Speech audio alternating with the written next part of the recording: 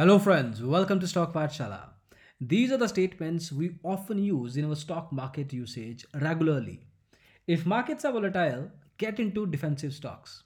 If markets are difficult to understand, get into defensive stocks. If there are cyclic risks to the market, get into defensive stocks. But what exactly do we understand by the concept of defensive stocks? Intuitively speaking, stocks like HUL, Hindustan Unilever, TCS, HDFC Bank appear to be defensive stock. They don't get impacted or too volatile by cycles in the market. While that argument is broadly correct, we need to look at some specific characteristics that actually define such defensive stocks. At a very fundamental level, defensive stocks are stocks that can be relied upon in volatile markets. They do not lose as much value, which is common among high beta stocks at a time when the markets are correcting rather sharply. In this particular podcast, we'll talk about some of the unique features of defensive stocks that distinguish them as a category. Number one, they are in a boring business that never goes out of fashion. Sectors that don't go out of fashion include food, FMCG, stable banks, solid IT companies, etc. When it comes to food, banking services, they may change in specific form, but the service as a whole rarely goes out of fashion. These products see increased demand as the income levels in the economy increase. Such stocks tend to be less volatile and also manage to protect price and returns during tough times due to their stable nature.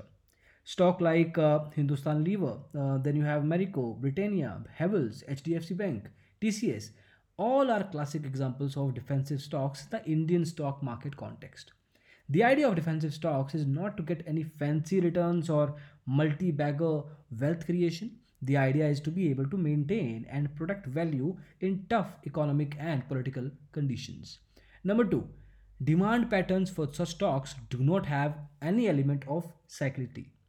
So, if the stock goes through a typical seasonal cycle or moves in tandem with global commodity cycles, then such stocks cannot become defensive stocks. Apart from food and FMCG, stocks in pharmaceuticals and cement also fall under this category. Remember, the demand for cement can be postponed but cannot be done away with. Similarly, low cost housing can also be a defensive bet once the industry takes off in a full fledged manner. Indian pharma continues to be defensive, and current problems are more a shift in the underlying nature of the industry. Demand for pharma products hardly tapers.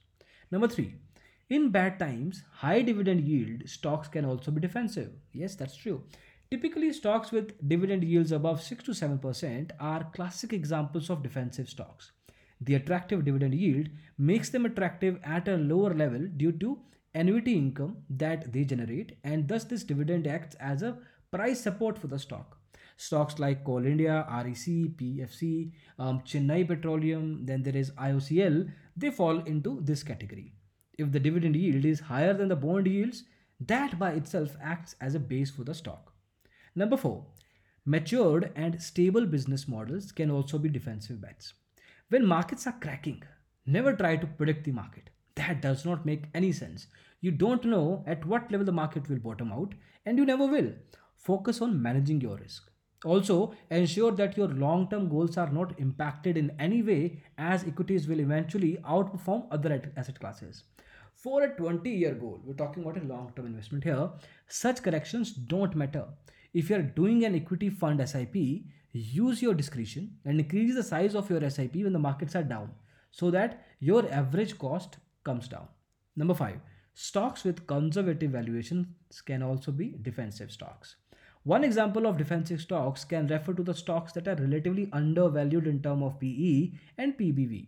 For example, companies like Reliance, IOCL, BPCL are still available at fairly compelling valuations. So, of course, in most cases, the size works against them.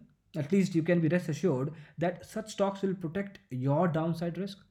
The principle must be very scrupulously applied only to stocks that can have a pedigree and a sound business model. And not every company that quotes a low PE or low PBV can say that. All right.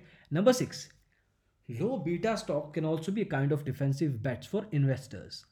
Stocks with low betas naturally tend to be defensive. That's the point of it. Within the nifty stocks like Cipla, ACC, Bajaj Auto rather, then there's NTPC.